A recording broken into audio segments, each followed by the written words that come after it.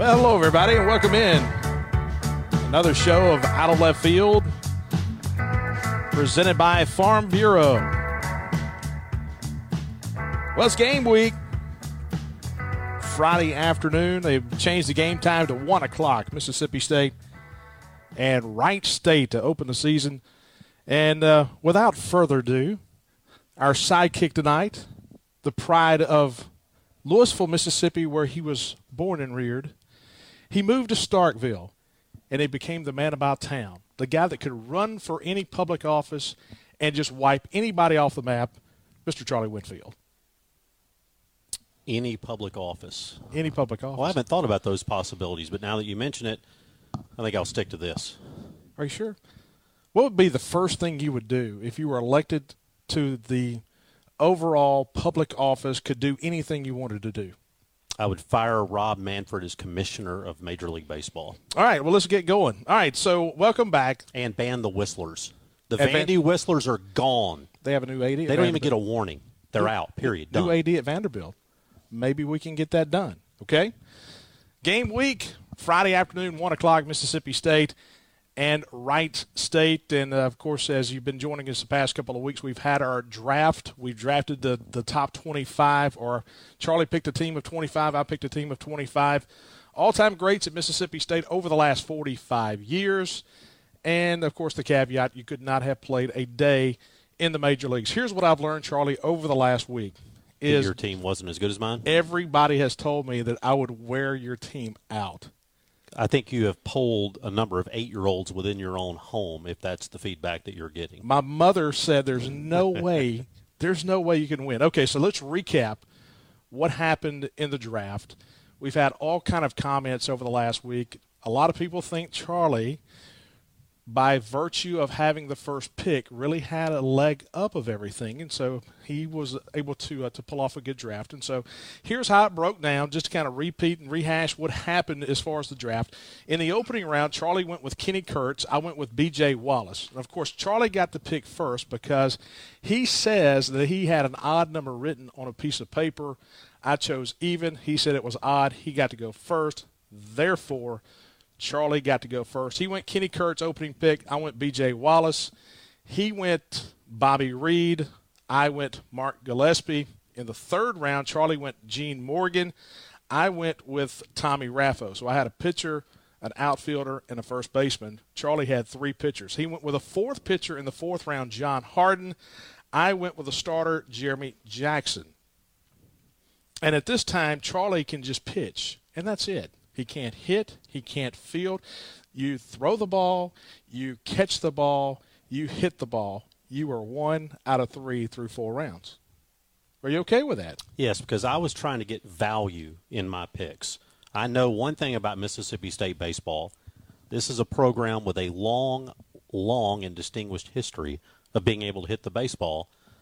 I knew that I needed to get pitching early, and I think the strategy paid off because you're going to rattle off a lot of guys that a lot of balls out of the park, hit for very high averages. In fact, I think the very next guy was a singles hitter. That's okay. You've got to have a table setter, top of your order.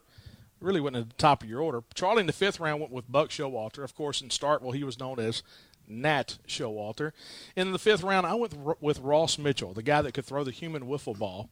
Then in the 6th round, Charlie went with a center fielder, Mike Kelly, played in the late 70s, early 80s. I came back with Don Mundy, who played in that same time frame as a right-handed starter, had a great career as a right-hander. Charlie went Richard Lee. I went with Hank Toms. Hank out of the bullpen is going to be phenomenal. 8th round, Charlie, Matthew Maniscalco. I went with Jody Hurst in center field. 9th round, he got a second baseman, Brett Pirtle. I went closer, Van Johnson. 10th round, Charlie went Thomas Berkery, kind of Swiss Army knife, could do it all around the infield. I went with a second baseman and an outfielder, Jeffrey Ray. 11th round, he went Brad Winkler. I went with Bruce Castoria. And then in the 12th round, Charlie went Russ Aldrich, and I went Steve Gendron. So that was the first week of the draft. And then in week 2, a lot of people thought, hey, Charlie, with those starting pitching, may have a little edge. I came back, really righted the ship in rounds 13 through 25. Yeah. And I think that's where I got you. The depth of my ball club is what's got you. Mm-hmm. Okay. Charlie went Connor Powers, Connor Powers. Connor begged me to choose him, and I told him, I said, Connor, I don't think you're worthy. But here comes Charlie. Connor Powers never hit less than 300. He had 19 home runs. He was one of the defining keys to turning around Mississippi State's program in John Cohen's early years. You bet I'm taking Connor Powers, and I would like to apologize to him for not doing it on day one. That's how good he is. Brad Freeman, I went with Brad in the 13th round at shortstop. 14th round, Charlie went Brian Weiss. I went Kevin Donovan. Left-hander out of the pen, Kevin Donovan would be solid. Charlie went Brad Corley, right fielder in the 15th round. I went Dan Paradoa over on the left side. So Dan Paradoa played here at 86-87. 16th round, Charlie went Aaron Weatherford, another closer. He had like 8 on his roster. I went Tracy Jobs. He went with a right-hander, Kyle Kennedy, in the 17th round. I followed that up with the assassin from Laredo, Texas, Luis Poyarena. Luis Poyarena won some big games here. So here's my question. If we're going to start talking value, you picked him, what, the 18th round? 17th round. 17th round. Do you think I was going to pick him in 25 rounds? Yes. That was a reach. That's what we call a reach pick. The reason I picked him at that moment is because you were going to look at the stats and realize just what he did off in relief and then as a starter. I mean, he's a guy that shut big teams down. Mm-hmm. And he started in right field in 2012 in the NCAA tournament. 18th round, Charlie went Barry Patton, a catcher. That was his second catcher. So wait a minute. I got to stop you here. So I've got Winkler, Weiss, Corley. You got 9 right field. You got 9 right fielders and I got you. You got 9 right fielders and 7 pitchers. Makes sense. I'm with you. Charlie went Barry Patton. I decided to get my first catcher, my field general, Barry Winford. 19th round, Charlie went Steve Susi, right-handed pitcher. I went Steve Dierkele, who could play short and pitch. 20th round. Great pick, by the way. Absolutely. 20th round, Charlie went Terry Ellis, native of here in Starkville. I went Chris Young, Stowe, Ohio, right-hander. Then in the 21st round, Charlie went Chuck Holly, the pride of Iuka, Tishomingo County. I went with Ty Martin, played at second, played at third, transfer from Florida. 22nd round, Charlie went Brandon Turner, who had the good season in 2007? Yeah, I think that's right. He was really, really talented hitter. One of the best hitters. If he hadn't pulled that hamstring, he might still be hitting somewhere. Hit .399 that year.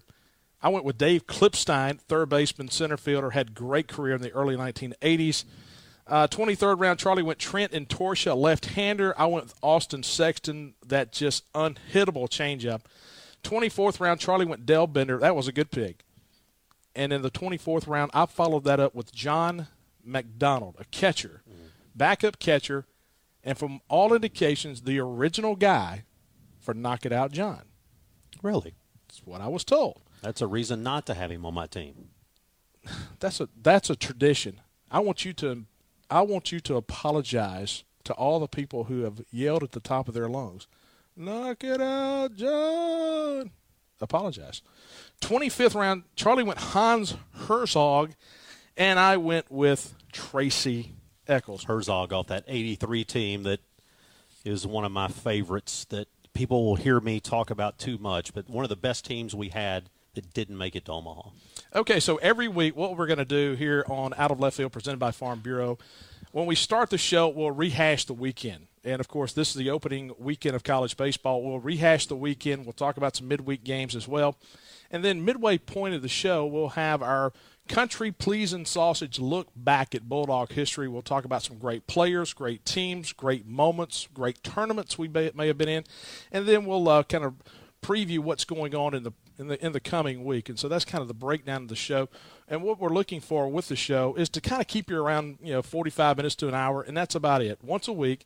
And so during the week, tweet us your questions at Bart Gregory, at Charlie Winfield, on Twitter, Out of Left Field, at Bart and Charlie. So whatever you want to do, give us your thoughts. And so, Charlie, without further ado, this weekend we open up college baseball Friday, Saturday, Sunday.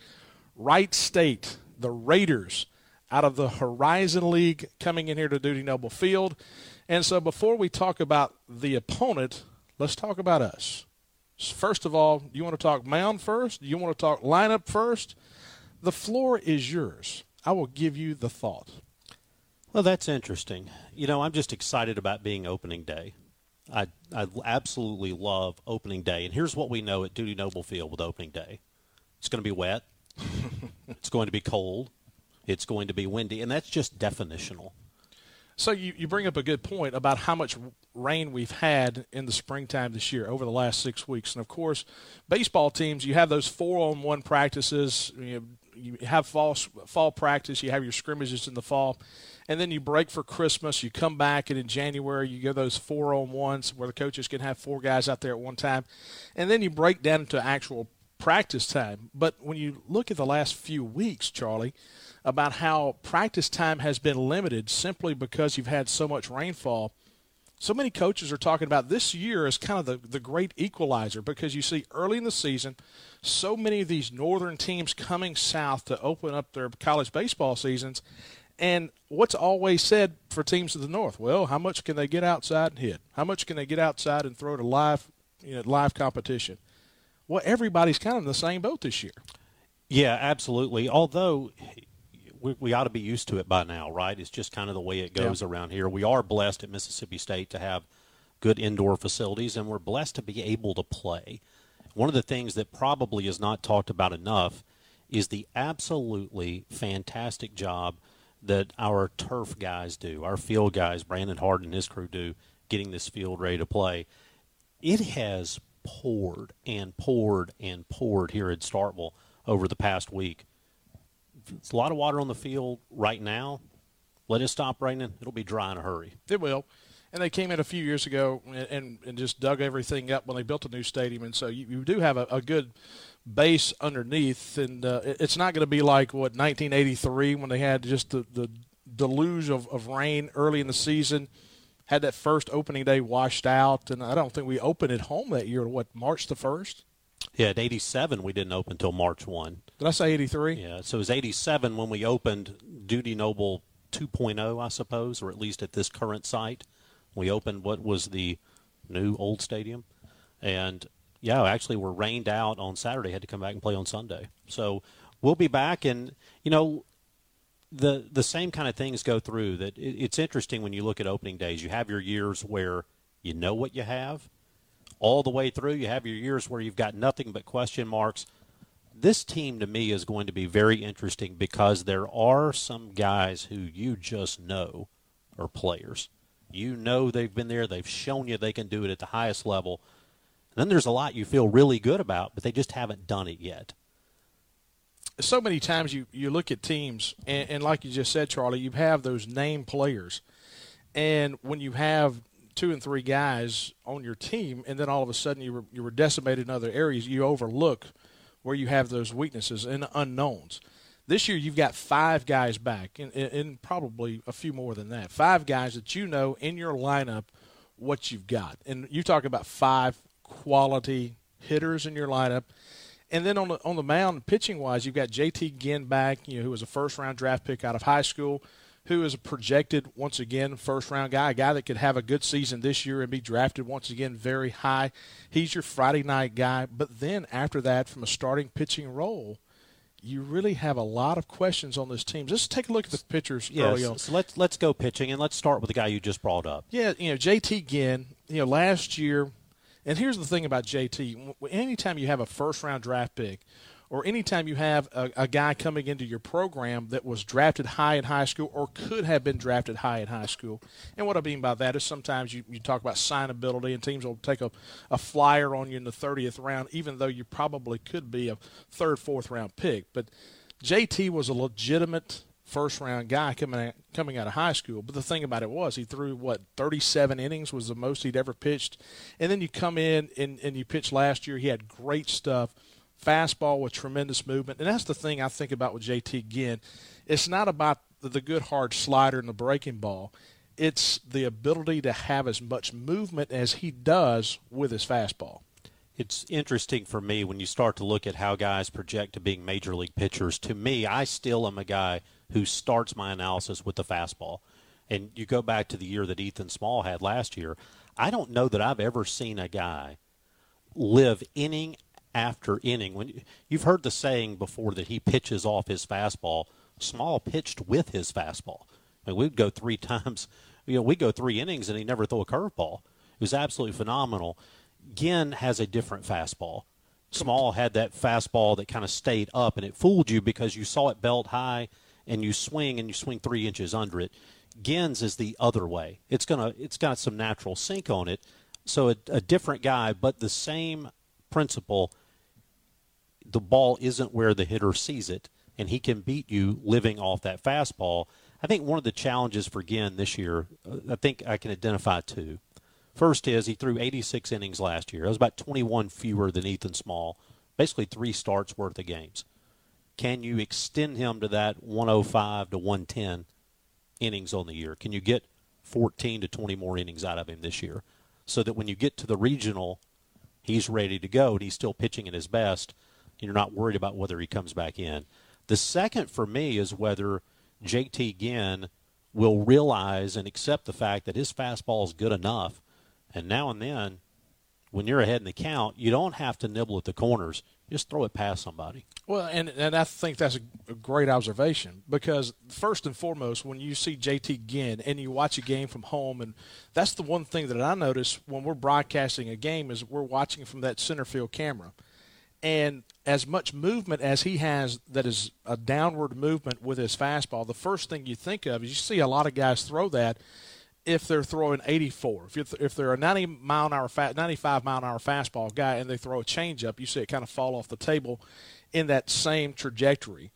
And you see that movement from home plate to the catcher, and then all of a sudden you see it flash up 95 miles an hour. And that's the thing that's crazy. And Liebelt had that ability last year as well, is to get that kind of movement on a pitch over 90 miles an hour. You're essentially hitting a wiffle ball. Now, the thing about J.T. Ginn, and you mentioned just a moment ago, not realizing just how good your fastball is. Sometimes you do begin to nibble. And I thought at times last year that was what got him in trouble is, okay, I'm going to try to play off the corner. I'm going to try to work on the corner. And sometimes when you try to get too fine, you start losing some pitches. And when you start losing pitches, you lose confidence. And another thing, Charlie, I thought against left-handed hitters, he really didn't have that quote-unquote out pitch. He had the downward slider. He had the fastball that ran down and away. But he's added a changeup this year, and he's worked on that changeup. And to me, that's the pitch that can really separate J.T. Ginn, especially in the top of these orders. When you get into SEC play with some really good left-handed hitters, that changeup is going to be probably his most important pitch. Yeah, and it's interesting. You go back and you look at baseball at the early ages and you see kids trying to throw curveballs and sliders and these kind of things when all they really need is a really good changeup. And the fact of the business is that principle continues all the way through baseball. A good changeup can get outs at the major league level just as much as it can in 10th grade, and it can dang sure get you some outs in college baseball, particularly that right-hander throwing against the left-handed hitters. And the thing he's also going to get, he's going to get some broken back ground balls. I mean, he's going to get some of those slow rollers, that downward action with a fastball. He's a guy that's going to play to the strength of this team, which I think we'll talk about later in the show. Footnote there, because we're going to be able to field those grounders this year. Absolutely. We're going to have a very good infield here at State this year. Let's go to Saturday, a guy that the people around the program have been talking about for about a year now, and kind of he's going to be a fresh face out there, and that's Christian McLeod. Big left-hander, power left-hander. And so, Charlie, the thing that stands out to me about Christian McLeod, he's a guy with Friday night stuff that you're going to be able to throw out there on Saturday. To me, the question mark becomes he's had great bullpens, he's had great scrimmages, but all of a sudden you put people in those stands, it's a different ball game. Yeah, and you go back and you look, there's a long list of pitchers for Mississippi State who have gone on to be very good pitchers, great pitchers even, who early in their careers have struggled. More recently in a different role, you could think of Jared Liebelt, right? As a junior, when Liebelt came to the mound, it was pack your stuff, head home. This baby's about to get ugly. As a senior, it was like, start packing up, we're about to win. It was the exact opposite. And I think a lot of that just had to do with starting to become comfortable standing on that mound in a very different environment. I like the fact, though, with McLeod that he's not straight out of high school. Yeah. He's a freshman on the roster, but he's been around. He's taken some of it in. He's been around the team in these tense moments. So you hope that helps him. But here's the thing, and I'll kind of transition to the next day as well on Sunday with Eric Sarantola.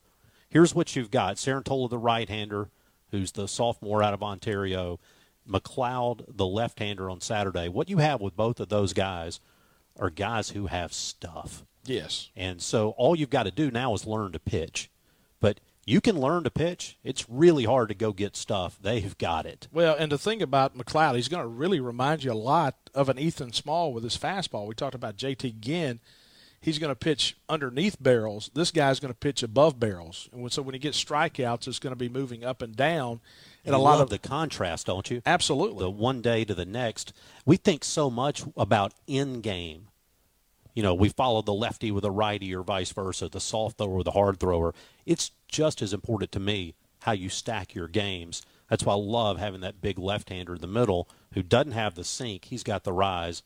I think that's has a chance to be a really good lineup. You hear coaches sometimes refer to it as that helium fastball. It just takes off a four-seam that goes up in the zone, real quick release, and a good curveball, good changeup. And so that's the thing that both of your Friday and Saturday guys have is they have three pitches that they've been able to locate well, and so you feel really good.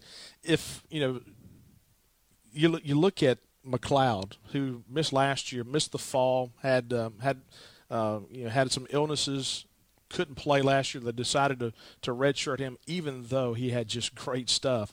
Could really pay dividends. And like you said, then all of a sudden you go to Eric Sarantola in a Sunday outing. And let me tell you who Eric Sarantola reminds me of. He reminds me a lot of Kumar Rocker up at Vanderbilt. He's a guy that's got just unbelievable stuff. And early last year as a freshman, I mean, he really struggled early on, and Vanderbilt stayed with him. And at the end of the year, he was the most dominant pitcher in college baseball. Well, he was unhittable by the time you got to the College World Series, but I think you just hit the point, and that is this. You have to be willing to let him get the starts and to settle into the role. And it may not be there day one. You hope it is. But you've got to believe in the stuff. And the other thing is you have to feel really good about the pitching coach Mississippi State has and Scott Foxhall. It's like hitters. Now and then you just got to give it a little time. You got to play through it. I think Sarantola, the thing you can't coach is the guy can throw. He's got movement. He's a big guy. I think he's got a chance to be really, really good. But you got to let it happen. And one of the things, too, is you get past the freshman year that he had last year, kind of hit that wall midway point of the season.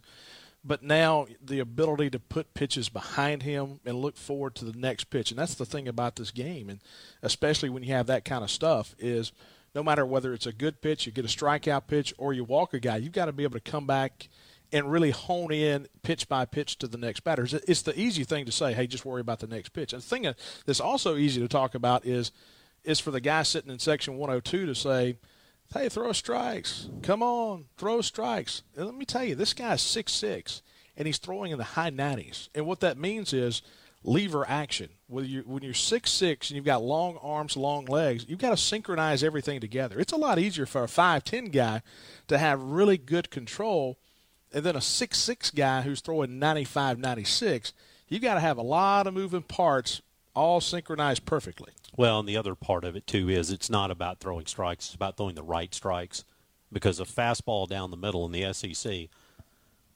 isn't going to get a strike call very many times because it's going to get turned around on you. Yeah. So that's part of it, too, is learning to throw the right strikes. The guy that's kind of taken everybody by storm is Carlisle Kessler. So much has been talked about him in the offseason. Kessler, a graduate transfer guy from southeastern Louisiana, a guy that just the scrimmages that I've seen, he reminds you of a guy that just knows how to pitch. Now, you don't want to give unrealistic expectations and say Greg Maddux, but it's that thought process of I don't have overpowering stuff. I don't have that electric curveball. I don't have that fastball at 96. He's going to pitch 87 to 90, kind of like a Greg Maddux. But he has great control, and he's just a pitcher. He's a guy that's going to do a lot of different things to upset the timing of the pitcher.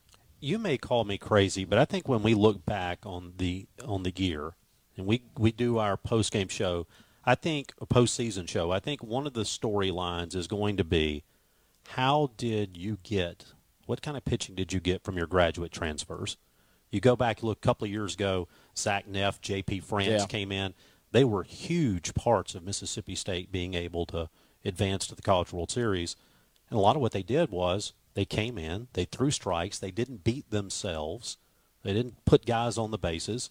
And so you've got Kessler and you've got David Dunleavy, a graduate transfer from Furman, who is a guy who, same kind of deal in the sense of he's a guy that knows how to pitch. He's a guy that's been around and they know how to do it. Granted, it has not been against the same competition level that they're going to see on a Friday or Saturday in the SEC, but they've been around. And I think those two guys have a chance to be a big part of the story and how it's written for this season. You mentioned Dunleavy, and he and Kessler both being the grad transfers. You know, both those guys could be, you know, a long relief guy. You lose Brandon Smith, and that's what you hate is losing Brandon Smith, who was going to be a big part of long relief out of the bullpen. But now you've got Kessler. If you use him 2 innings on Friday night, all of a sudden you can come back and start him against Sanford on Tuesday.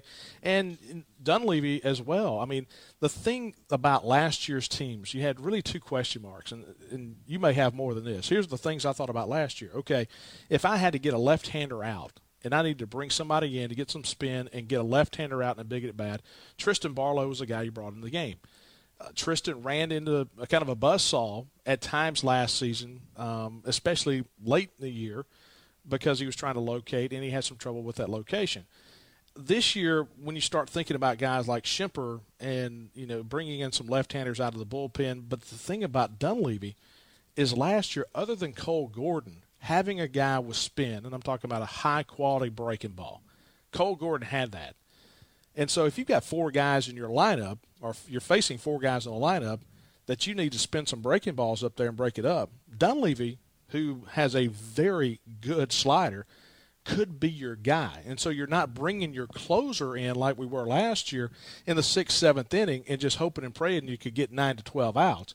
All of a sudden now you've got a guy you can bring in that 6th, 7th, 8th inning to kind of get you through some things if you have to have him in Dunleavy. Yeah, you've got a chance to bridge it. And it's important to have that kind of guy because when we start talking about a lot of these young arms, we start talking about power. Yeah. You start talking about guys who can really run it up there.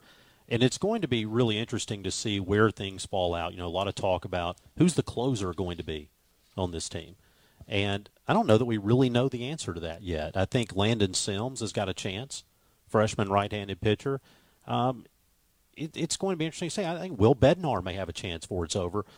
He's a guy who's going to get a lot of attention because he's going to light up the scoreboard in terms of miles per hour. The radar gun's going to get lit up when he comes in. And that's when I look at this pitching staff, I see 5 guys that when they warm up and all of a sudden the miles per hour is thrown up on the video board, you're going to have some oohs and ahs with the crowd. Of course, JT is going to throw in the mid-90s, your Friday night guy.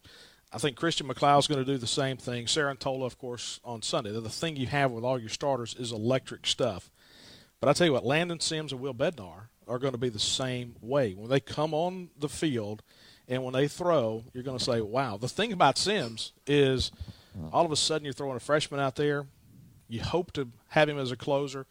I can't remember a time. Of course, Holder, his first year, late in the year became really the closer. Caleb Reed started that season as a closer, and then Holder kind of morphed into that role.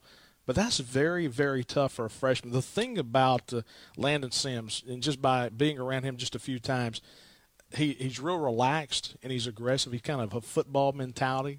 He played high school football. And so he's just one of those guys that kind of accepts that role. But you have to have a different mentality when you walk out there to try to close down a ball game. And the thing about Bednar, man, he's just an elite talent. He's just getting going. He didn't pitch any in the fall. And so you've got some really good stuff with some young guys. Yeah, it takes a different kind of makeup to take the mound in the 9th inning. The analytics guys would tell me I'm wrong about that. All the major league guys now that start looking at analytics say that 3 outs is 3 outs. I don't believe that, and no amount of computers can ever convince me that that's the case. I think you have to have that makeup, and that's why I love the guys who are multi-sport athletes in those spots, because the one thing about it is they've had to compete a lot. They've had to compete in different situations, and that's kind of why really excited about what we're going to see from Sims. And, hey, we haven't talked about Spencer Price, whose velo is back up.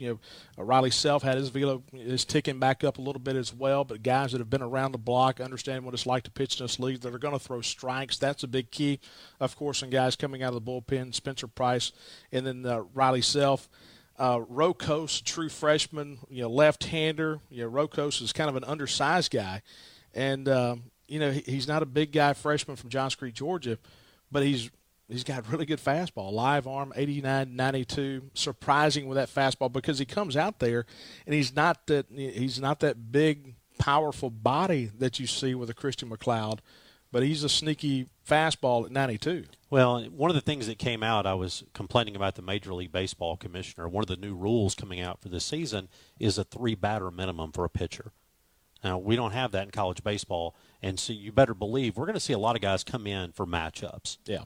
One thing I think we figured out about Chris Lemonis is he likes a matchup where he can get it, and so then all of a sudden you start talking about a guy like a Chase Patrick. If you got to roll a double play, if you need a pitcher to come in and throw a double play, that may be your guy because he's going to get sink, he's going to get some ground balls, and then you've got some other guys you may bring in when you feel like you've got to get a strikeout. Maybe that's a Bednar there, maybe it's a Schemper. So Jackson Forrester, a guy who you think about if you got to have a strikeout, maybe that's where you go. So, boy, we've got. I think we have a absolute ton of talent. We have a lot of arms that are really exciting.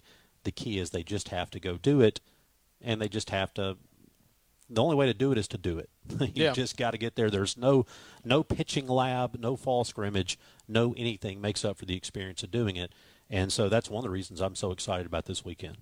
Each and every week, our show brought to you by Farm Bureau. Go with a home team at Farm Bureau. And if you're going to do your insurance, make sure you do it with somebody that you know and you trust, you go to church with, you drop your kids off at school with, and you're very, very big part of your community, and that's Farm Bureau throughout the state of Mississippi. So go to favorites.com and go with the home team. That's Farm Bureau. Charlie, so we take a look at the pitching. There's some guys we haven't even talked about. Jack Egan, they dropped him down a little bit. Last year, Egan got right-handers out well, had trouble with left-handers. They've dropped him down a little bit, trying to get a little bit more movement and kind of become a left-handed match guy if you had to use him as a left-handed match guy. Let me ask Xavier you this. Lovett. We have a question from Facebook, and that is, who's your midweek game starting pitching going to be? And I think that a lot of that is going to be determined about how you use your guys on the weekend. If it's a Kessler or Dunleavy, some of those guys, how much action do they get, and when do they get it? I mean, does Kessler pitch on Friday backing up JT Ginn? That's the whole thing there. So if he does, and he throw 3 innings, then all of a sudden you can come back Tuesday night against Sanford and do that.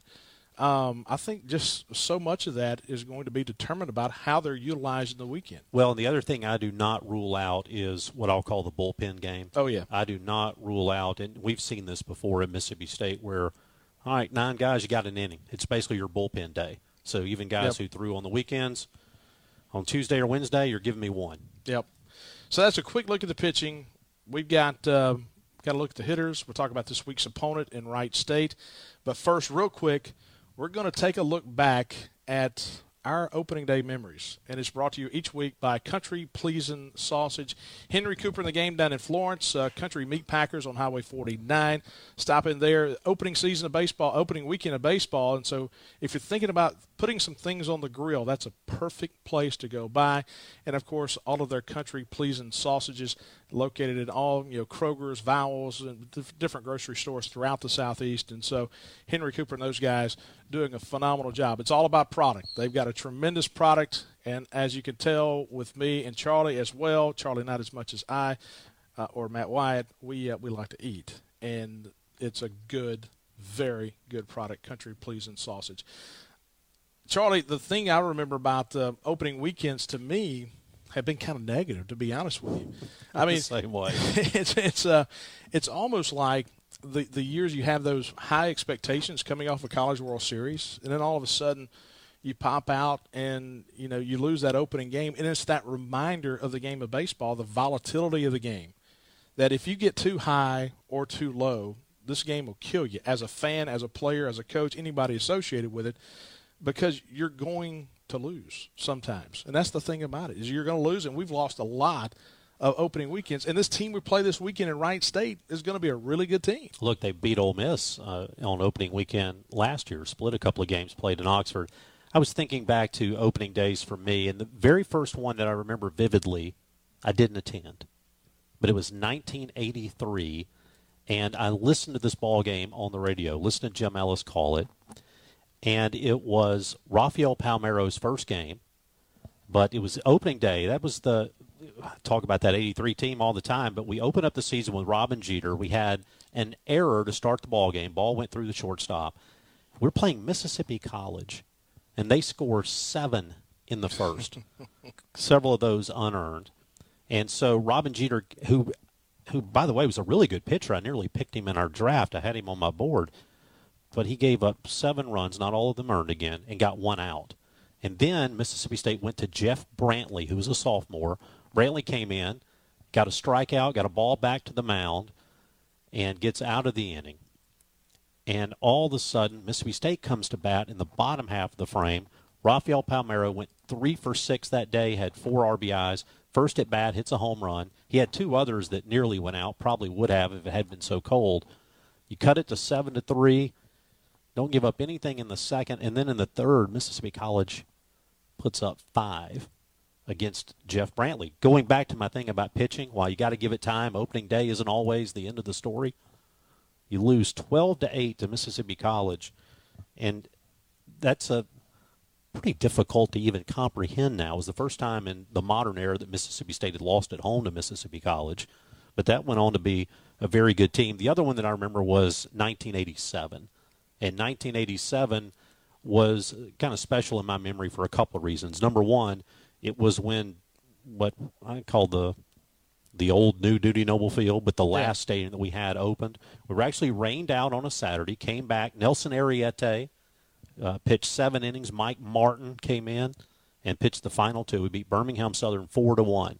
But that was the first game for a Burke Masters, the first game for Pete Young, who, by the way, again, don't judge too early, went 0 for 4 that day. Richie Graham. Yeah, Richie Graham had a double, maybe 2 in that ball game. Dan Paradoa had a couple of doubles. Barry Winford had a double that day. And so a lot of those names that we were talking about during our draft opening up that season right there. I had 2 memories. One is in 98. You came off the College World Series in 1997, first game under Pat McMahon. And you've got all those guys coming back, and you lose his season opener to South Alabama. And it kind of knocked you back a little bit. 14-13, I think South Alabama won that game. And then the game I remember was you had Paul Mahallam coming back 2003, second year under Coach Ron Polk in that second stint. And you're playing Birmingham Southern that opening weekend. We had the tournament here. We used to start the season. And we're going to start Paul Mahallam on Friday night. And there was this cat from Birmingham Southern, Derek Griffith. I did the game. Jim was broadcasting basketball, so I did the game. I remember it was so cold. It was like less than 1,000 people at the ball game.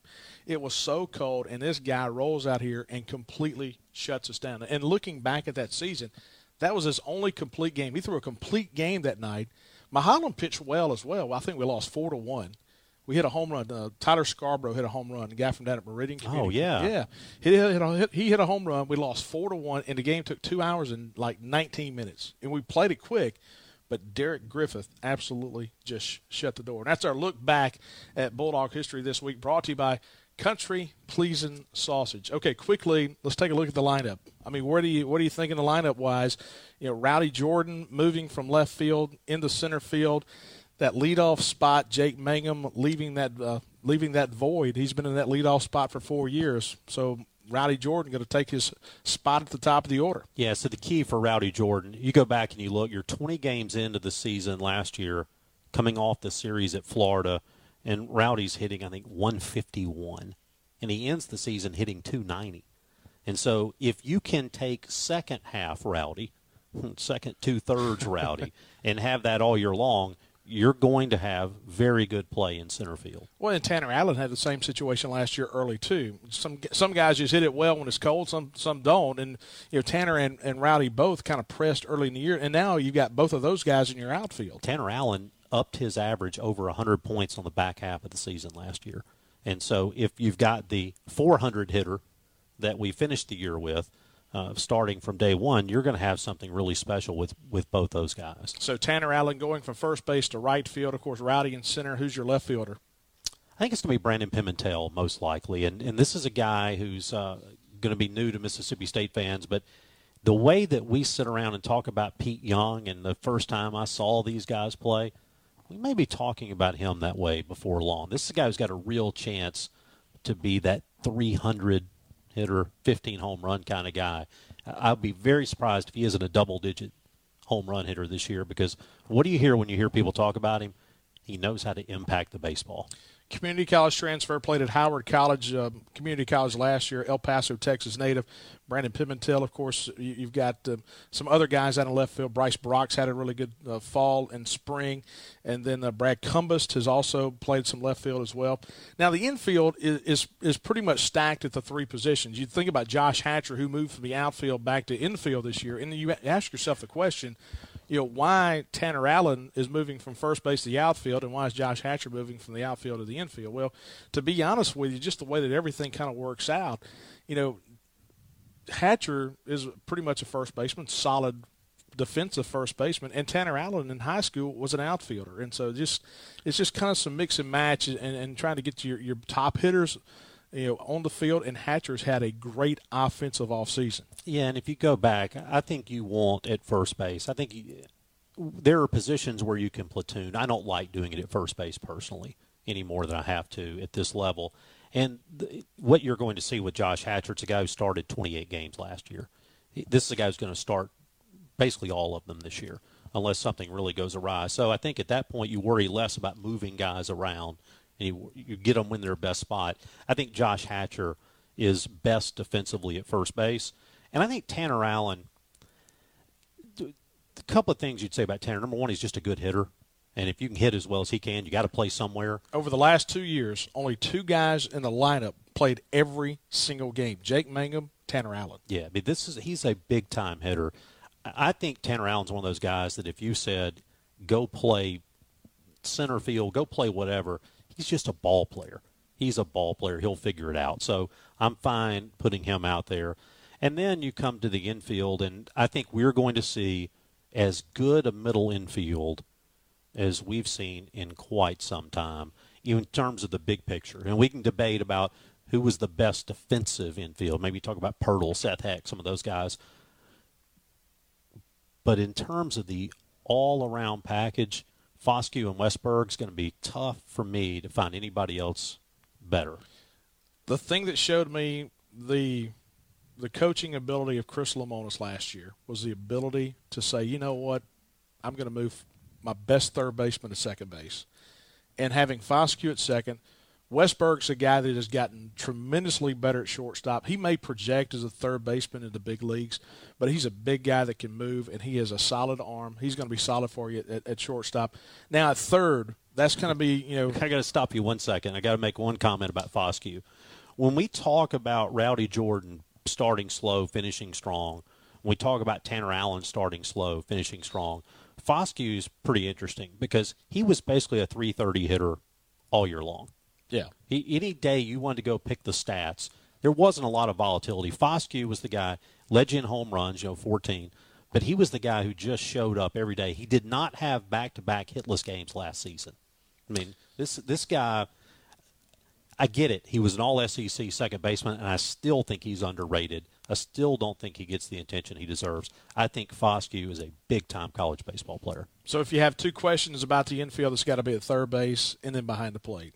Yeah. At third base, you're going to have three guys. All three can really give you something different or solid guys. You James Jordan and then Leggett at third. And then behind the plate with Hancock, and you've got Tanner back there as well, Logan Tanner. And so it's you've got some guys, and all of those guys are in the same situation. They give you a lot, but it's kind of unproven. Yeah, so what do you know about those guys if they want to see time on the field? Number one, be able to hit, because we still got to have a designated hitter, right? So be able to hit. And to some degree, just don't cause problems. Be a competent fielder at third base. Yep. Now, here's what I love about this Wright State matchup. This blew my mind. In fact, I had to go back and double-check this. I looked it up 3 places to verify it. They had a guy last year steal 60 bases. Led the nation. He's gone now, Gone. But they've got a returner who stole 30 or right at 30. So this is a team that will run. And so we're going to find out a lot. There's going to be a lot of pressure on the catchers this weekend. And you talk about J.D. Orr stole 60 bases. He was a 10th-round draft pick last year by the Marlins. They lost 3 guys in the top 10 rounds of the draft. Peyton Burdick, he was the Horizon League Player of the Year, went in the 3rd round, hit 407 with 15 home runs. Then Seth Gray was one of their infielders. He was first-team All-League. He went in the 4th round of the Twins. And so this is a team that's losing their leadoff guy as well in J.T. Orr. We're losing Jake Mangum. And so you've got 2 teams that are looking to fill that void at the top of their order. They're picked to finish 2nd in the Horizon behind Illinois Chicago. Who played at Illinois Chicago? Curtis Granderson. Curtis Granderson played at Illinois Chicago. His parents are from Chula, Mississippi. Went to Valley, moved to Chicago. Curtis Granderson just retired a couple of weeks ago. They beat Illinois Chicago 5 of 6 in the regular season last year, won the regular season championship, and then lost in the conference tournament at home to Illinois Chicago and then to Milwaukee. They've only got 6 teams in the Horizon League, and so they play 30 conference games. They play everybody twice, 2 3-game series, home and away. And so they were the only Horizon League team last year that had an RPI in the top 100. They had an RPI of 87, which is tough to do in that league. But they beat East Carolina, they beat Oklahoma State, and they beat Ole Miss. They had some quality wins. And so this weekend is not a walk in the park. Yeah, and we talked about lighting up the radar gun. This is a group that can pitch it as well, and they've got some good young guys. Bradley Bramer's a guy who, a 6'5" right-handed pitcher. He's going to be a sophomore, but out of high school he was a 23rd round pick. So it's a guy who's got some talent. And then they got a guy, Jake Schramm, who's a junior out of the bullpen. Now, this is probably the closest to the Nuke LaLoosh guy, right? Walked 18, struck out 18. Because last year, I think, he was the guy who came in and would walk 8, strike out 8, but he can throw it about 96. Don't think it on Harris Ball Club. That's right. He can run it up there. And then they got a guy, Daniel Cruiser, coming back from injury, who's a junior.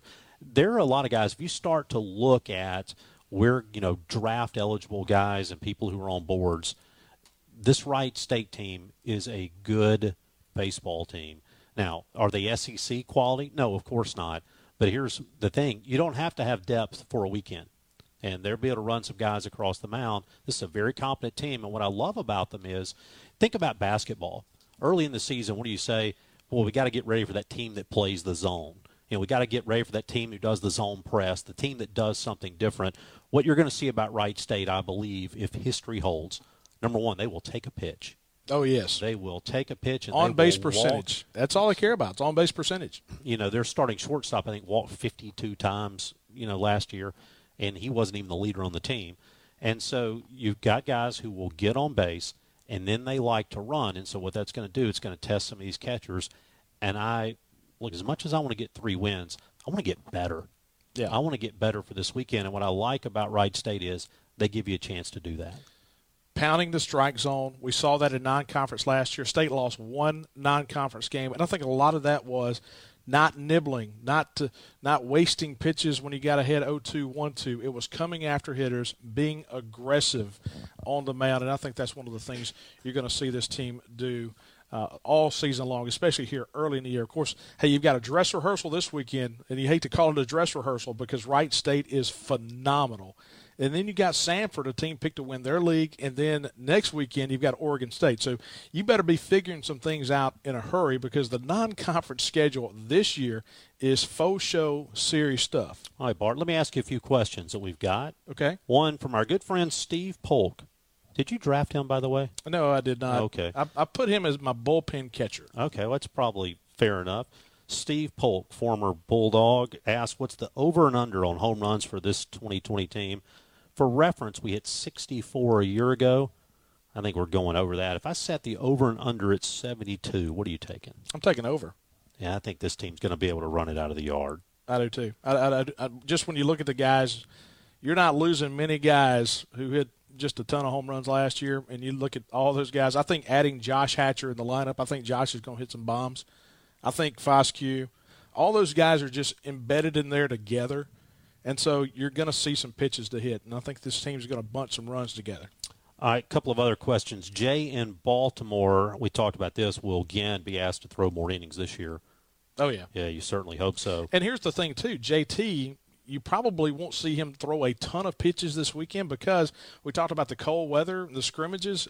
It seems like he's had the tough card every time you go out, the tough draw, because it's been really, really cold. And the last thing you want to do in a scrimmage is hurt your Friday night guy. And so I think they will begin to increase his pitch count as the non-conference season goes on. And so, but I do think JT will throw a lot more innings this year. I thought this was an interesting question from Jay in Baltimore, too. Can you recall the most recent season where we entered Game 1 with no real closer? Last year? Yeah, I think you can make that argument, right? I think so, because we really didn't know that Cole Gordon was going to be your closer. Because if you went back the year before, you'd have been thinking more like Riley Self or Spencer Price, maybe. Spencer Price. The year before. So, and then you go back. I think you kind of had that bridge year coming into Caleb Reed. You didn't know what you were going to have with Caleb Reed. And then I think we knew Jonathan Holder would be the closer. I don't think we expected him to be a 21 saves guy. No. Yeah, but I think here's the thing. Here's the positive, is you don't feel like anything is by committee. I mean, you feel like you've got legitimate stuff. You've got electric stuff. And to me, that's the positive, is you feel like you've got some pieces to the puzzle that can really become that role. Yeah, and I think one thing, too, that is probably different about baseball, certainly at the major leagues. Well, let me correct that. For some teams in the major leagues, and then I think we've seen it more so in college, is, look, when the Yankees had Mariano Rivera, you know he's going to throw the ninth. When you've got Aroldis Chapman, you know he's going to throw the ninth. But I think what we have seen more and more kind of analytically is now it's not so much whether they pitch the ninth, but whether they pitch that high leverage situation.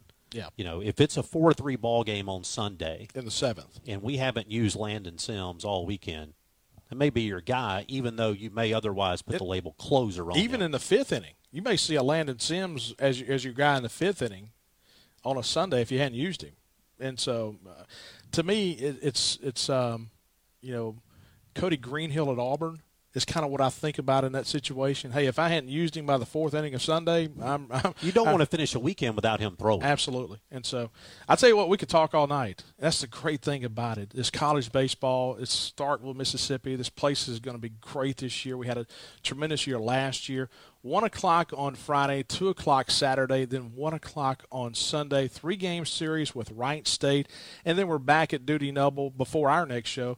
It'll be Tuesday night against Sanford, Tuesday afternoon, 4 o'clock start against Sanford. And so, Charlie, I tell you what, man, we could stay here all night. I feel like we barely touched the surface of all the things I want to say about this team. I guess the good news is we've got more weeks to do it. We'll be back next week, Out of Left Field, presented by Farm Bureau Insurance. And so, guys, let us know your thoughts at Bart Gregory, at Charlie Winfield, at Bart and Charlie to the Out of Left Field show. And so let us know what you think going into the 2020 season. So you've been listening to Out of Left Field, presented by Farm Bureau.